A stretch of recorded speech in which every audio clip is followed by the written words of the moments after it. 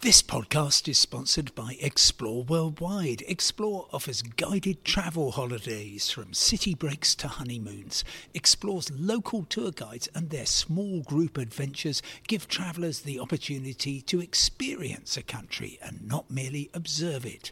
Whether it's a food and drink tour in the hilltop towns of Tuscany or a walking tour in the rice fields of Vietnam, Explore puts their trust in the quality of their local tour leaders so you get a better insight into your holiday destination. Head to exploreworldwide.com.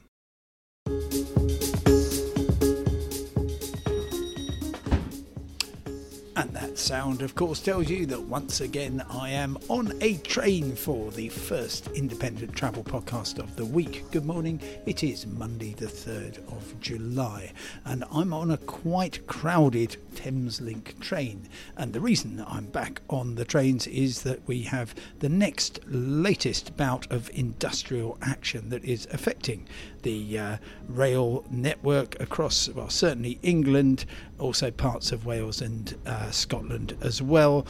This is specifically a overtime ban by members of the ASLEF Drivers Union. They basically say we haven't had a pay rise for 4 years. We want a decent no strings award to take account of the high level of inflation, and we will just keep on taking industrial action until that happens. Crucially, this is not a strike. It is action short of a strike, the technical term, and as a result of it, hundreds of trains are being cancelled every day, including a number on Thameslink. Thameslink, part of the GTR franchise, which also includes Great Northern, Southern and Gatwick Express. Gatwick Express completely closed down, and as a result of that, the idea is that there will be an impact, which a lot of train drivers and other people will say, well, if you had enough staff, then it wouldn't be a problem when we have an overtime ban, would it? Well, it's fair to say, I think, that all train operators rely, as a lot of industries do, on a certain amount of overtime to operate their normal timetables. And here on Thameslink, they are saying service is busier than usual, especially in peak hours. Likely you'll need to queue. You may not be able to board your chosen service. Allow extra time for your journey. Across at South Western Railway, which runs from Britain's busiest railway station, London Waterloo. All those trains, I think, go through Wimbledon, which of course is starting this week. They have got an emergency timetable, they call it an amended timetable, that we can have a high degree of confidence we can reliably and safely deliver every day.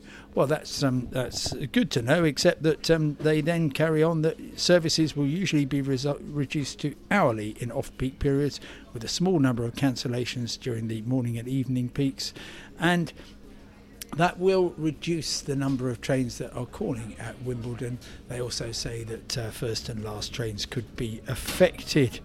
And in the north of England, TransPennine Express, which is the intercity operator there, and also goes into southern Scotland, they say as a result of the industrial action, some services will start later and finish earlier than usual. Some journeys may be altered late or on the day of travel, and most other operators that I've talked to say, well, we're hoping it's all going to go well, but there could be short notice alterations, cancellations on the day, so please check in advance. These difficult days, that's always a good idea. Just emerging from the Thameslink tunnel beneath London and just going over the Thames, this is something I've mentioned before, the most spectacular setting of, I think, pretty much any railway station. You might recall that I talked about it especially. I'm just drifting on a train this time.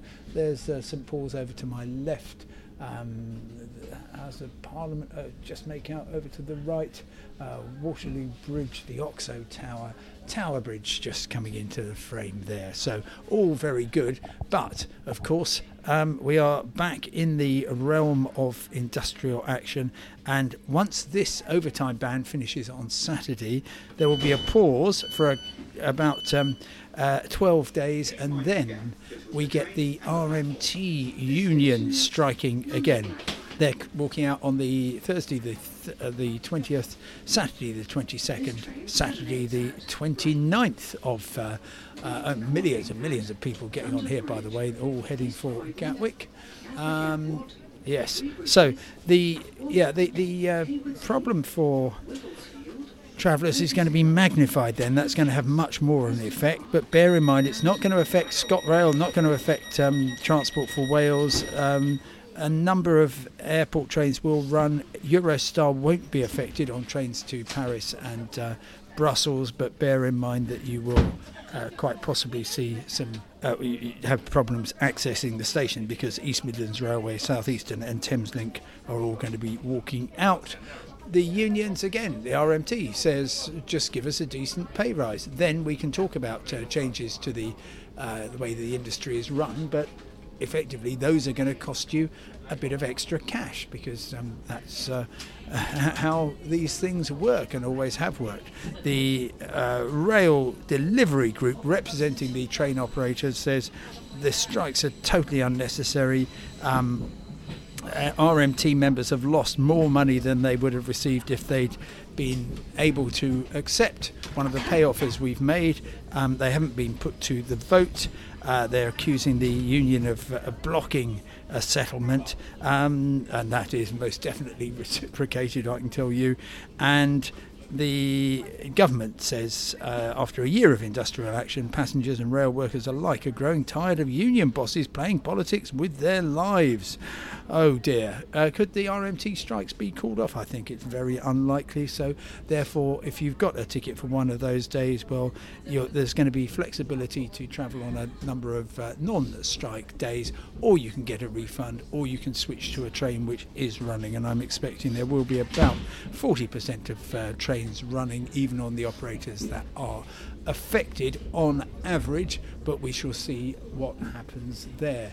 Meanwhile, there is no sign of any settlement to this bitter dispute, and in fact the stakes could be raised later this week, when I'm expecting to hear an announcement that ticket offices the length and breadth of the country are to be closed, with the caveat that the staff will be redeployed on the station and actually be able to provide a better service.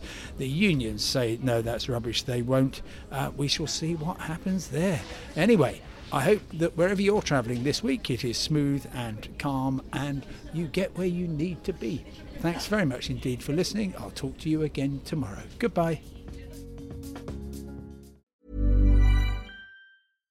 Hi, I'm Daniel, founder of Pretty Litter. Cats and cat owners deserve better than any old-fashioned litter. That's why I teamed up with scientists and veterinarians to create Pretty Litter. Its innovative crystal formula has superior odor control and weighs up to 80% less than clay litter. Pretty Litter even monitors health by changing colors to help detect early signs of potential illness. It's the world's smartest kitty litter. Go to prettylitter.com and use code ACAST for 20% off your first order and a free cat toy. Terms and conditions apply. See site for details. When you need mealtime inspiration, it's worth shopping Kroger, where you'll find over 30,000 mouth-watering choices that excite your inner foodie. And no matter what tasty choice you make, you'll enjoy our everyday low prices, plus extra ways to save, like digital coupons worth over $600 each week. You can also save up to $1 off per gallon at the pump with fuel points. More savings and more inspiring flavors make shopping Kroger worth it every time. Kroger, fresh for everyone. Fuel restrictions apply.